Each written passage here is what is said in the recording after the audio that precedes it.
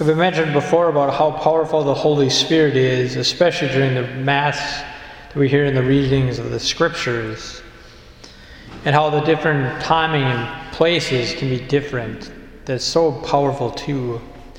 For instance, the Gospel according to John was written after Jesus Christ died on the cross and rose from the dead.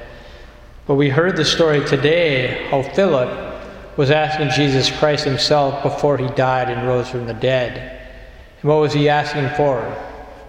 He was asking Jesus Christ, what does the Father look like? Again, for him, that was before the resurrection or even the death. And then we hear in a different spot in the Scriptures, we hear about St. Paul writing to the Corinthians. And he exactly said what happened.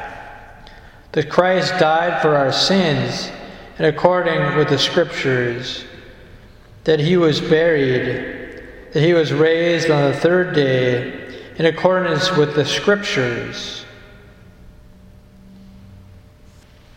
So, brothers and sisters, how do we continue to think about the Father? Through the Scriptures at Mass. And I recommend just thinking this Mass itself. How many times have we priests used the Father as the Father and Jesus Christ as his Son? And with the apostles that gave their lives, became martyrs, especially the 12 apostles, most of them. So St. Philip and St. James, pray for us.